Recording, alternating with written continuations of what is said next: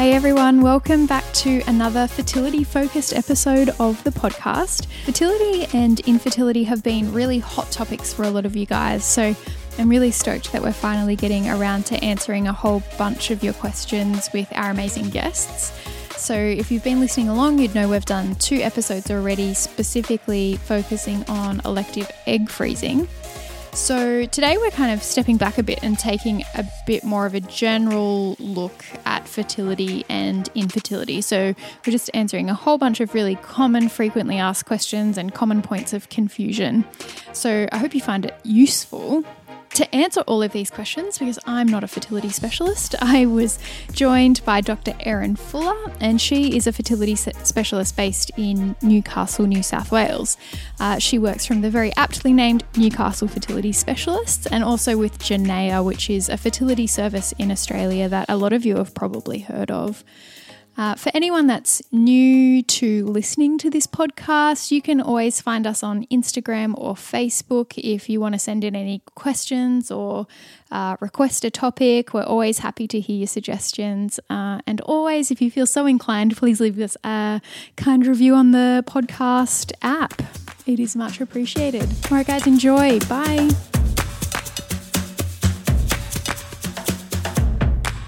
Hi, Erin. Welcome to the show. Thank you so much for joining me today. Pleasure. Thanks for having me. Not a problem. Can you just start, I guess, by telling us a bit about yourself and what a fertility specialist actually does? Yeah, so I finished ONG training at the start of 2013. I did most of that in Newcastle, but I did the last couple of years in Sydney. And then since then, I joined a fertility practice in Newcastle, and I've been working in fertility and also in gynecology and just a smattering of obstetrics ever since then. I only really do public obstetrics, so no private. So I guess I see my role working as a fertility specialist to see anyone, and that can be a couple or an individual who wants to either just have any kind of information about where they sit from a fertility perspective or who are actually trying and having difficulty conceiving. So sometimes it's actually working with couples or individuals to investigate, manage and treat their issues falling pregnant. And sometimes it's actually just seeing patients who have conditions that might impact on their fertility and that they want more information about that, or just want a bit of a workup to sort of see where they sit at that point in their lives. Fabulous. That's really good to know, because I think there's a bit of a misconception that you only see a fertility specialist if you've been trying to have a baby and haven't succeeded yet. Exactly right. And there's also a real misconception that you see a fertility specialist equals that you need IVF, and that's really not the case as well. Most of my patients we would treat in other ways, and then there's a percentage who will end up having interventions like IVF, but coming to see me does not equal that that's the end of the story and that's the only thing that we do. Yeah, absolutely. And I guess, so when it comes to talking about issues around fertility, it's also helpful to have a bit of an understanding about what normal fertility actually is. Yeah. Could you talk to us a bit about that and how long it would take, a normal or healthy person to fall pregnant? Yeah, so if you're talking about women between the age group of sort of about 20 to 35, about 85 to 90% of couples within that age range will fall pregnant within the first year of trying for pregnancy. So in that age range, not falling pregnant after the first year of trying would be considered a time to look into why they might not be falling pregnant. Because age is super important in falling pregnant, we actually modify that for women over the age of 35, and we say if you've been trying for pregnancy for 6 months and haven't fallen pregnant, then that would be a time that it would be worth seeing someone and having an assessment to try and look into why you might not be falling pregnant. So it's really sort of broken up into less than 35 and over 35 in terms of what would be the normal amount of time to try for pregnancy before we start looking into things. There are some things that modify that. So there are some patients who we know have a pre-existing condition that has a big impact on fertility, and if those patients have already been my gynecology patients and they've not yet tried for pregnancy, I'll often give them some advice. When you do come time for pregnancy, even if you're less than 35, if you're not pregnant by 6 months, then maybe come and see me. So there are some modifications on that at that time frame of trying, depending on the patient's actual characteristics. There's also some other things that really, if you're 30 years old and you've been 6 months with absolutely no periods, there's really absolutely no point in waiting another 6 months to get that looked into. So there are modifications, and that normal fertility, or that percentage of couples who will fall pregnant by that year of trying, that's with the proviso that woman is actually having periods. Yeah, absolutely. So like all things in medicine, there's always exceptions to the rules. And you've already, I guess, touched on age already, but why is there this kind of discussion? It's always around age 35 that there's this delineation. Why is that? So age is the biggest impact on fertility at any point in time of a woman trying to fall pregnant. So age is the number one thing that we look at, and it's the number one thing that impacts fertility for any woman. And that's because essentially women are born with all of the eggs that they're ever going to have. So they're already in place when that woman is a baby in her mummy's uterus, and then essentially she will just use up those eggs over time to the point where they run out and she becomes menopausal. So the quantity of the eggs that are left and the quality of the eggs that are left and the potential of those eggs forming a pregnancy declines with age. The decline happens throughout the woman's life, reproductive life, but essentially the big dip in that decline will start at 35 and will massively have an impact when the woman reaches 40. So less than 35 age still has an impact, but a lesser impact. But after the age of 35, age really becomes a really significant factor in the chances of any woman conceiving. And so it's not that there's definitely no chance of falling pregnant after that point. It's just the issues around the quality and amount of eggs. Falling pregnant every single month, trying after the age of 35, declines every single year, and that really starts to have a massive impact by the age of 40. And so for young women who may be not ready to have, pregnancies currently, are there things that they can do to optimize their fertility now to help them later on in life? Yeah, so there's really nothing that a woman can do to change fundamentally the number of eggs that she has, or to a certain extent the quality of the eggs she has. But there are some general factors that I think anyone who's contemplating a pregnancy should be doing. I mean, the main things are leading a healthy lifestyle. So having a diet that is healthy and balanced, and doing a moderate amount of exercise regularly is really important. Maintaining a woman's weight within the healthy weight range is a part of that, because we definitely know that increasing weight beyond a normal weight range absolutely has a really significant impact on the chances of falling pregnant, early pregnancy outcomes, and then just pregnancy outcomes as a whole for both the mother and the baby. There are also other things. So if a woman does smoke, obviously quitting smoking is an incredibly large factor. Smoking is one of the biggest detrimental things that a woman can do with regards to her egg quality, and it also actually reduces quantity. So if a woman smokes, then she's likely to run out of eggs sooner than she would have if she hadn't smoked. That also goes along with recreational drugs and marijuana. If a woman is doing any of those kind of things, reducing or quitting those things before she contemplates pregnancy will obviously increase the chance of pregnancy. In the lead up to a woman actually wanting to fall pregnant, even before she's actually trying, we would absolutely recommend that all women take a folate and iodine containing supplement for at least 3 months before they start to conceive is the ideal time frame. And then it's often worth touching base with GP before you start to try, so that you can have at least a basic set of bloods checking things like thyroid function, vitamin D level, whether a woman looks anemic, and whether she's immune to things that we would want her immune to in a pregnancy, like chickenpox and rubella. so that all of that can be optimized before she falls pregnant rather than sort of scrambling to do those things once she actually is pregnant. There's also recommendations from the College of Obstetricians and Gynecologists that any woman who's contemplating having a pregnancy should be offered some genetic carrier screening. So that now has come into play quite a bit in the Australian sort of fertility workup of couples, as well as talking to them about the options of limited and extended genetic carrier screening, and if the woman or the couple wants to undergo that, then carrying those tests out as well, because obviously the ideal time to do that is before pregnancy. So many things, I guess, that people can be looking at in their younger years. Yeah. I guess it's also important just to mention, like, we're never saying, everyone should aim for this weight or whatever, but when it comes to making trade-offs between, if you do smoke, obviously that's a modifiable thing that people can address. So it's good to know if fertility is something that's really important to you. These are the things that I can do to help.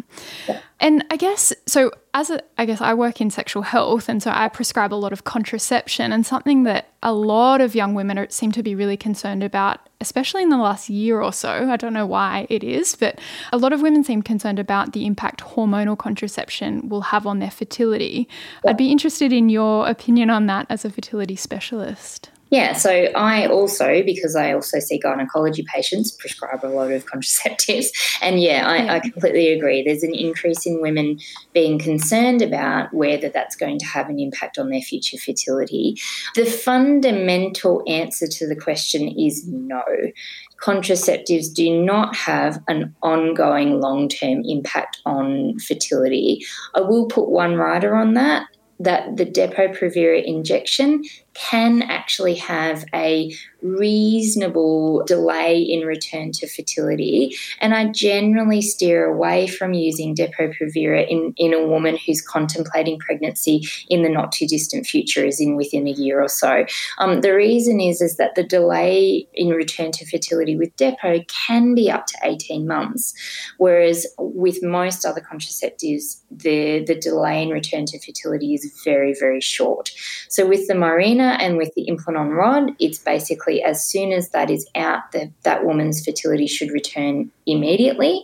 With the oral contraceptive pill, there are a reasonable proportion of women who will have a slightly slow return of their cycle, as in the cycle might be a little bit longer for a couple of months, but by 6 months that has absolutely gone, and any issues with the cycle length beyond 6 months of stopping the pill was not the pill, it's whatever that woman's cycle was going to be, and there's absolutely no long-lasting effect beyond about 6 months. And I think that's something we often forget, if you start on the pill when you're 18 and you take it for 12 years, obviously, as you've already mentioned, age is so important. So there's the natural changes going on in the background too. That's right. And women have absolutely no idea, if they've been on the pill for, say, 15, 20 years, really what their own natural cycle's doing.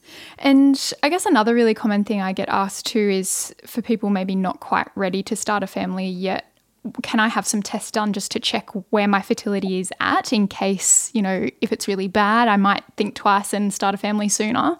What would you say to that? So I get referred patients in this exact situation quite commonly, and it's difficult because we don't have fantastic ways of checking that person's actual chance of falling pregnant.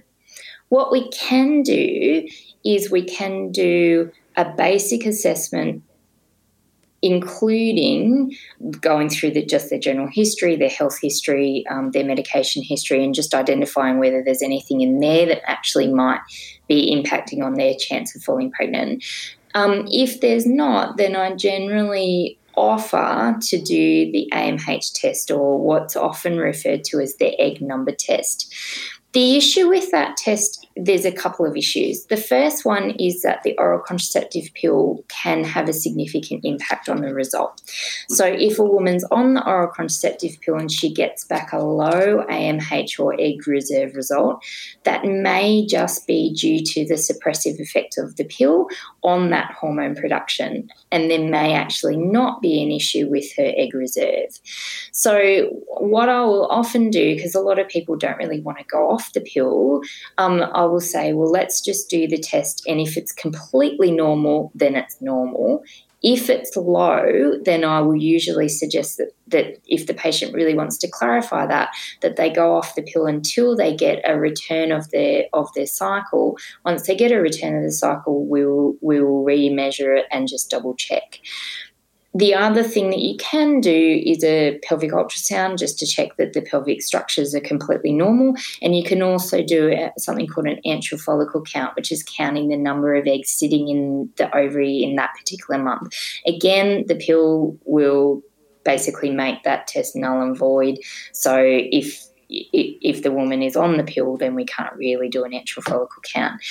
Even if we get a normal AMH and a normal antral follicle count result, though, it really still does not tell me whether that patient is going to fall pregnant easily or not. So if the woman comes back and finds that there's a really low result, then sometimes that will prompt them to think about doing something like egg freezing, or maybe even contemplating having a baby sooner than what they originally anticipated. But if it's a normal result and they say, well, can I wait 5 years to have a baby? I can't really give them an answer to that question. So, yes, I can offer some investigations and potentially some slight reassurance as to where they sit compared to the average, but it doesn't absolutely guarantee that that's going to lead them to have no issues falling pregnant. So not a foolproof test. No, absolutely. And is that something that you have to see a fertility specialist to have those tests done? No, there are GPs can order those tests. The issue is that not all GPs are happy to interpret those tests for patients. So I'll still get, even if the GP has ordered an AMH, I will still often get referred those patients just to have an actual discussion of what that means. And the other part of that is that some of these patients are actually considering doing things like egg freezing to sort of have some eggs sitting there that are of that particular age, just in case they need to use them in the future. And that's definitely a discussion to have with someone like myself rather than with a GP. And you mentioned the pill can impact on the test result. Is the same true for like the Implanon and Mirena and things like that? Yeah, it's a bit difficult with those ones because there is a certain percentage of patients with a Mirena and an Implanon in where they'll actually suppress their cycle, and therefore it will have the same impact as the pill, but not all patients. So it's difficult to give an absolute answer to that. If they came back with a low, a significantly low result with those things in, my really only advice would be we'd need to potentially do a hormone profile and see whether they're actually cycling or not. Alrighty. So we might move on to, I guess, the more infertility-focused questions. Can you tell us a bit about how common infertility is? Yeah, in Australia, infertility or difficulty falling pregnant affects about 1 in 6 couples throughout any time of life. And there's actually a bit of a misconception that if you have one baby that you won't have any trouble having any more babies. In fact, what we call secondary infertility, or having difficulty conceiving a subsequent child, occurs in about 1 in 10 couples. Wow. So very common. Pretty common. Yeah. And what are the reasons most people struggle with infertility or subfertility? I'm using those words interchangeably. Yeah. Why do we use one more than the other? This is for my own interest now. Yeah, I don't know. I mean, they are kind of interchangeable ideas, I guess. Fertility and infertility are very, very much related. So we tend to swap between whether someone's fertile or having troubles with their fertility versus either having subfertility or infertility. Yeah. In terms of reasons why people might try and fall pregnant, sometimes we actually find either a female-related or a male-related factor, or not uncommonly we find an issue on both sides. So we have sort of multifactorial issues.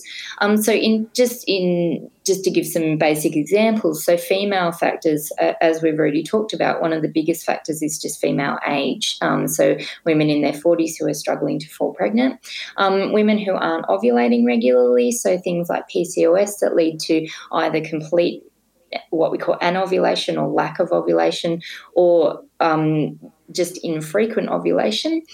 Tubal disease, so women who have blocked fallopian tubes, who either from previous ectopic pregnancies or previous infections that have affected the fallopian tubes, and endometriosis is a common one as well.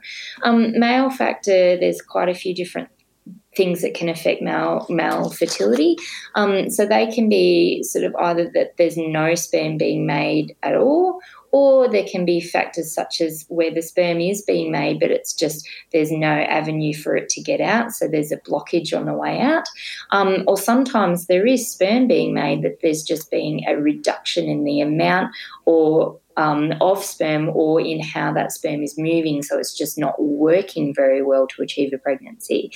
And then there's a huge percentage of couples, so about 40% of couples, where we do all of the investigations and we actually don't find any particular reason that we can put our finger on, and we call that unexplained, which is quite difficult for patients to deal with, because I'm sitting there telling them, look, everything looks normal, and they're sitting there saying, well, we're still not pregnant. Yeah, it's such a significant chunk of people too. I guess 40% is huge. Yeah. And so for, say, for example, a couple, male and female, both say 34 years old, come to you not having been able to fall pregnant, what kind of tests or investigations could they expect to go through to work out why they may not be having a baby? When I see a new couple who are struggling to fall pregnant, I obviously take a really full and detailed history from both the male and the female. I then, depending on what they've already had done, so some patients have come from a GP who is either very interested or very comfortable in working up a couple who are struggling for pregnancy, and some patients come from a GP who isn't and therefore hasn't really done many investigations. But essentially, at some point in time, the things that are likely to be done are a blood test for the female partner, looking for things like whether she is ovulating, her general just pre-pregnancy blood, so things like her thyroid function, vitamin D level, an STI screen, because it's always good to just make sure, her AMH level, just as we discussed before. I tend to do that routinely because I find it really useful as in part of my workup. And then specific blood tests based on a history. So, for example, if someone's having really irregular periods and I'm worried that they've got, for example, polycystic ovarian syndrome, I may add in some extra investigations in relation to that, all in the one blood test generally. I'll always want a pelvic ultrasound, and if the woman is having regular periods, we usually time that to be just after her period. It's the best time to look at both the ovaries and the uterus, and we get much more information doing the ultrasound at that point in time. For the male, I usually start with a semen analysis test. If that's completely normal, generally the male doesn't need any more investigations. If there's any issues with the sperm results, then often the male will end up with a blood test and then with another sperm test about 6 to 8 weeks down the track. Once we've done those basics, a lot of women will also end up with some kind of check of their fallopian tubes into where, or what we call tubal patency testing, so checking that the tubes are actually open and working. We won't do that until we've had some other basic things, because we want to know that she is producing eggs and that the male has sperm before we put her through a slightly more invasive test. But most women at some stage will end up with some kind of check of the tubes. There's a bunch of different ways that that's done, and sometimes that involves also the addition of a day procedure with a laparoscopy, based on whether that patient seems to have other things that we need to investigate in the pelvis or not. And this might be a really silly question, but if you stumble upon a potential reason they may not have been falling pregnant early in the piece, say on one of the initial blood tests, do you still carry on and do all the other things, or can you kind of address them as they go? I've had some patients who try and sort of jump the gun, so they hear from, their friend or their sister or whoever, look, I had to get a tube test done called a HSG, so I just want that straight away, and I haven't had my pelvic ultrasound yet, and my husband hasn't had a sperm test. really, I don't want to do investigations that are not necessary if I've found another reason for it. So if we have a sperm test that comes back that shows there's a major issue and there's what we call male factor infertility, and that couple has a very low chance of conceiving spontaneously, I'm not going to put that woman through extra investigations that she doesn't need. So I tend to do it in a bit of a stepwise fashion where I do basic bloods, but an ultrasound and a sperm test, and then I see the couple back with those results, and then we go from there as to what we do as the next step. Yeah, so that's probably reassuring for people to know too, like just because they go and see you doesn't mean they're going to need every test under the sun. That's good. Yeah. And then the number of couples who just spontaneously fall pregnant, like I've had quite a few couples come back for the follow-up and they're like, well, we're actually pregnant. Oh, that's good. That's a happy outcome. Now, I guess this is a pretty broad question because you've said there's so many different reasons why people struggle with infertility, but what are the different ways you as a fertility specialist can help people fall pregnant if they're having difficulty? So, I mean, I get there's reasonable evidence that actually just reassurance is really helpful. The tubal patency testing that I already spoke about actually is a form of treatment. So if we flush the tubes with a fluid and the tubes are normal, it improves pregnancy chance in that couple for the next 3 months. So I always talk to my patients about when they get to that test, this is not just an investigation, this is actually a form of treatment. There's also newer evidence, and we are offering this in my practice because I actually do these tubal patency tests for my own patients, that the addition of a different type of fluid that we use to flush the tubes can actually improve pregnancy chances about another 10%. So there's an oil called Lepiodol, which has come out in the last few years with some really very high quality studies that have shown that it seems to have some additional impact on fertility above and beyond what we were already flushing the fallopian tubes with. So sometimes just doing that test in and of itself is enough to lead to pregnancy. Beyond that, cycle tracking. So a lot of patients struggle to know exactly when they ovulate, and that can be a big thing, particularly if their cycle is not 100% consistent, bang on the dot every single month. To know that their hormone levels were appropriate throughout the month and to really know exactly when they ovulated in that month can be really helpful. The fertility service that I work with, Janaea, actually offers all patients 3 months bulk build cycle tracking. So that's when we do blood tests around the time where we would anticipate that woman to ovulate, so we can identify exactly where in the cycle she is the most fertile, so they know exactly when to time having intercourse. We'll then follow that up with another blood test to check that, yes, she did actually ovulate, so we look for the progesterone levels about a week later, and then if a period doesn't come, we also then check for pregnancy with a pregnancy blood test as well. So that can be really empowering for women and for just a couple to just know that they got everything right and that they weren't missing the boat, because a lot of couples do worry about that. A lot of couples have already, when they come and see me, they're already using a similar thing but with urine testing kits. So they're looking for the LH hormone in the urine around the time of just prior to ovulation, which is the most fertile time. And if a woman is getting positives on those, that can be also really, really helpful. I do spend a reasonable amount of time reassuring women who aren't getting positives on that they do have a reasonably high false negative rate, so it's not the be-all and end-all. Other things that we can do, if women aren't having regular ovulation or aren't ovulating at all, we can use oral medication to try and induce ovulation. So that's what we call oral ovulation induction. And then beyond that, there's sort of more interventional things like laparoscopies to treat endometriosis, which can improve fertility, or other conditions within the pelvis that might improve fertility.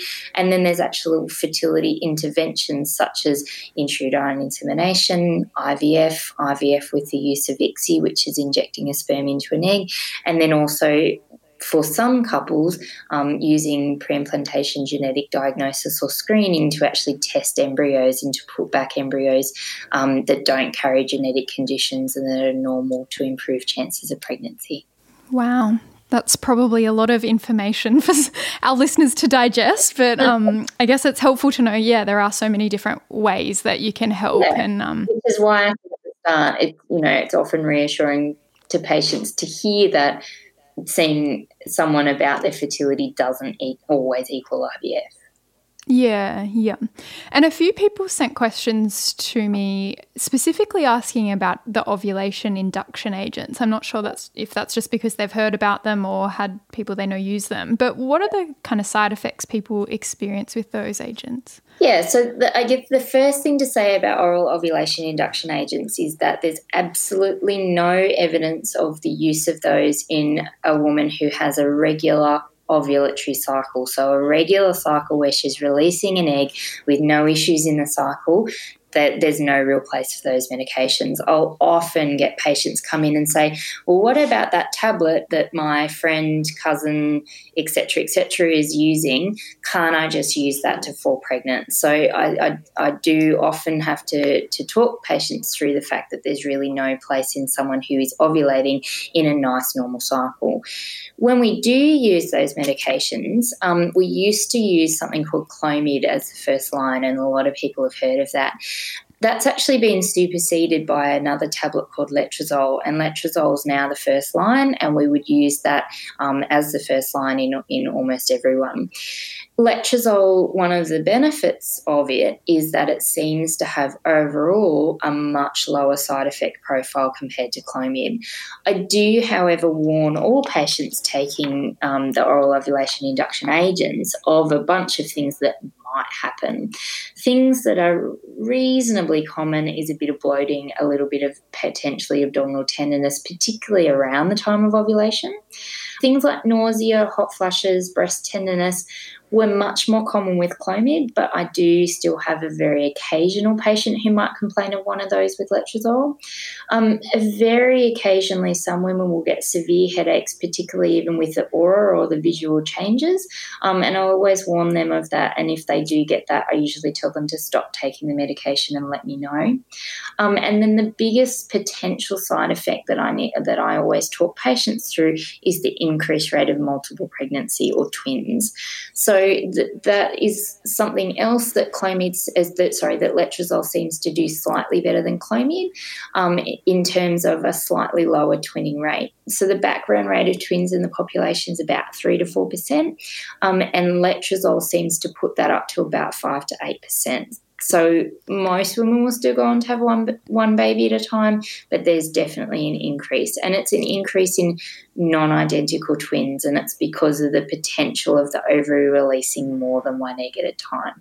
And I feel like infertility, we always hear these acronyms thrown around, DICSI, IUI, IVF. Yeah. Can you just kind of explain what they mean and what the difference is? So, IUI is intrauterine insemination. So what we do with that is we actually, it relies on the woman is actually ovulating. You can't do it if she's not ovulating. And then it's usually using either the partner's sperm, for example, in a situation where, say, for example, the couple has difficulty actually having intercourse. So I have some couples who the woman has severe vaginismus and she just can't actually have intercourse, or if a woman is using donor sperm, it's one of the options as well. So what we do is we do blood tests just like normal cycle tracking, where we find out when the woman is the most fertile in the month, and then we bring her in at that time, do a speculum examination, basically just like when you're having a pap smear, a very thin tube into the uterus, and then we inject the sperm directly into the uterus. So we're still relying on natural conception, essentially. We're just trying to put the sperm at the right place at the right time. And is this similar to the turkey baster thing people do at home or supposedly do at home? Actually going all the way into the uterus, so it's getting past the cervix, as opposed to at-home insemination is generally actually just into the top of the vagina, so which is similar to having intercourse. Yeah. So IVF is the process of using a series of medications to stimulate the growth of the eggs in the ovary in any given month, and then collecting those eggs, putting them together with some sperm, creating embryos, and then putting an embryo back inside the woman to form a pregnancy. That covers IVF with what we call conventional IVF, or IVF with the use of something called ICSI. Conventional IVF and ICSI refer to the way that the eggs are fertilised. So with conventional IVF, we require normal levels of sperm. And what basically happens is that the sperm and the eggs are just prepared and they're put together in a special embryo culture fluid, and they're just left to fertilise on their own. The benefit of that is that there's absolutely great evidence that if you have normal sperm, that there are higher pregnancy rates using conventional IVF. Okay. The ICSI is an acronym for intracytoplasmic sperm injection, and what that means is basically taking each mature egg that you collect during IVF and injecting one sperm directly into the egg. We use that for male factor infertility, so we basically are bypassing the fact that there are less sperm than what we need. And that's basically revolutionised the treatment of male factor infertility. It's essentially made it so that even men who have very, very, very few sperm can often father a biological child. We also use the process of ICSI for any time we use any of the pre-implantation diagnosis or screening, or where we actually screen the embryos. And that's because we don't, in conventional IVF, there's lots of sperm left attached to around the egg. When we go to test the embryo, we don't want to inadvertently be testing the genetics of the sperm. We want to be testing the genetics of the embryo. So we have to use ICSI in that situation, because we don't want any sperm left around that might give us a false result, as it were. Okay, that's really interesting and helpful. I feel like it's a common point of confusion. One more, we would also use ICSI in anyone who's had a cycle of IVF using conventional IVF and there was problems with fertilisation. Yeah. I see. Yeah. And I've interviewed a lady, Corinna, about her experience with ICSI, because I mean, it's helpful to hear from a medical perspective, but it's also nice to hear, you know, the patient perspective and what it's like actually to go through it. So hopefully people find that interesting too. And so just finally, I guess, do you have any resources that you would suggest for individuals or couples who are struggling to get pregnant, just for information? Yeah, most fertility groups. So, you know, for example, I work with Janaea, but there's a multitude of different fertility treatment groups. Most of their websites have an enormous amount of information on them. And I would often be very encouraging of patients to, you know, in the initial stages, go onto one of those websites and go through the information, because it often talks about a lot of the things we've talked about today. So what might be the investigations, what might be some of the interventions that they might have, and those kind of things.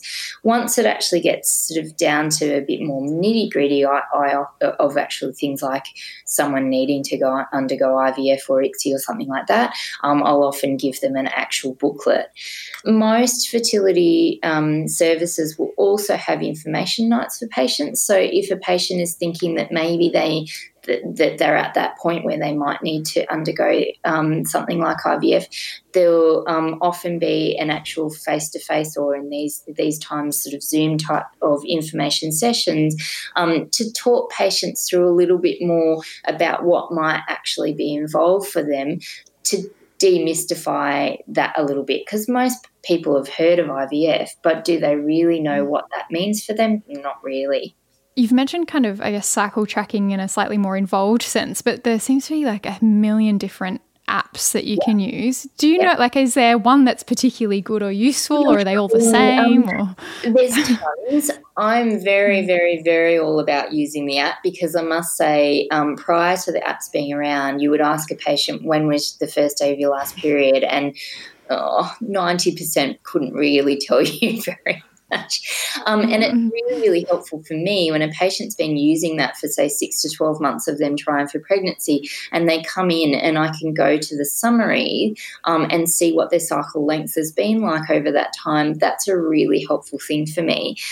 So there's tons and tons on the market. I mean, the big ones around are things like Flow and Clue and those kind of ones.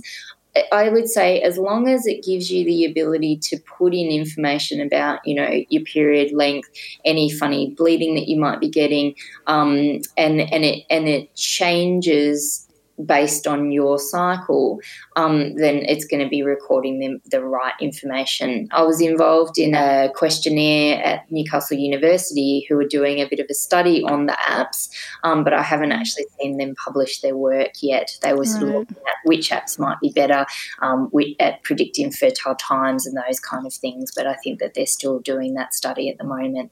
But, yeah, as the thing that I think is the most helpful is when it gives a summary of the cycle lengths over whatever time that patient's been putting in the information.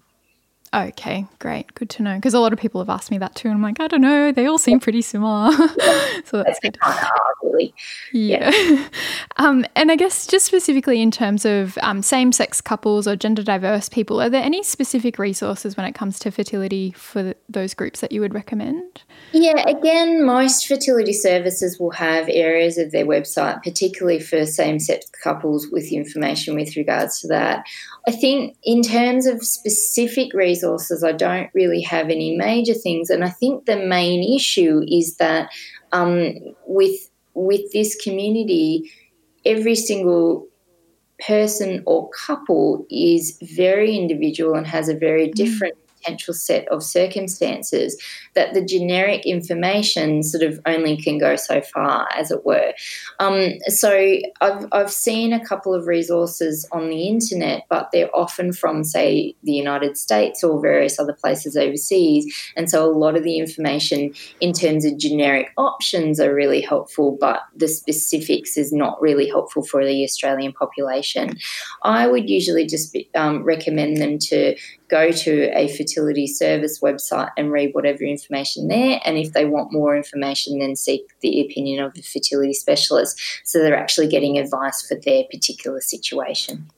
Yeah, I guess that's always the way, isn't it? At the end of the day, everyone's individual, and you're only going to get that conversation tailored to your situation if you see someone that can take into account all the different aspects. So, yeah. Well, thank you so much for taking time to answer all my questions today. I've learned a lot. And yeah, I'll link just some resources in the show notes if anyone is interested to do some further reading. And yeah, thanks so much for your time. Pleasure.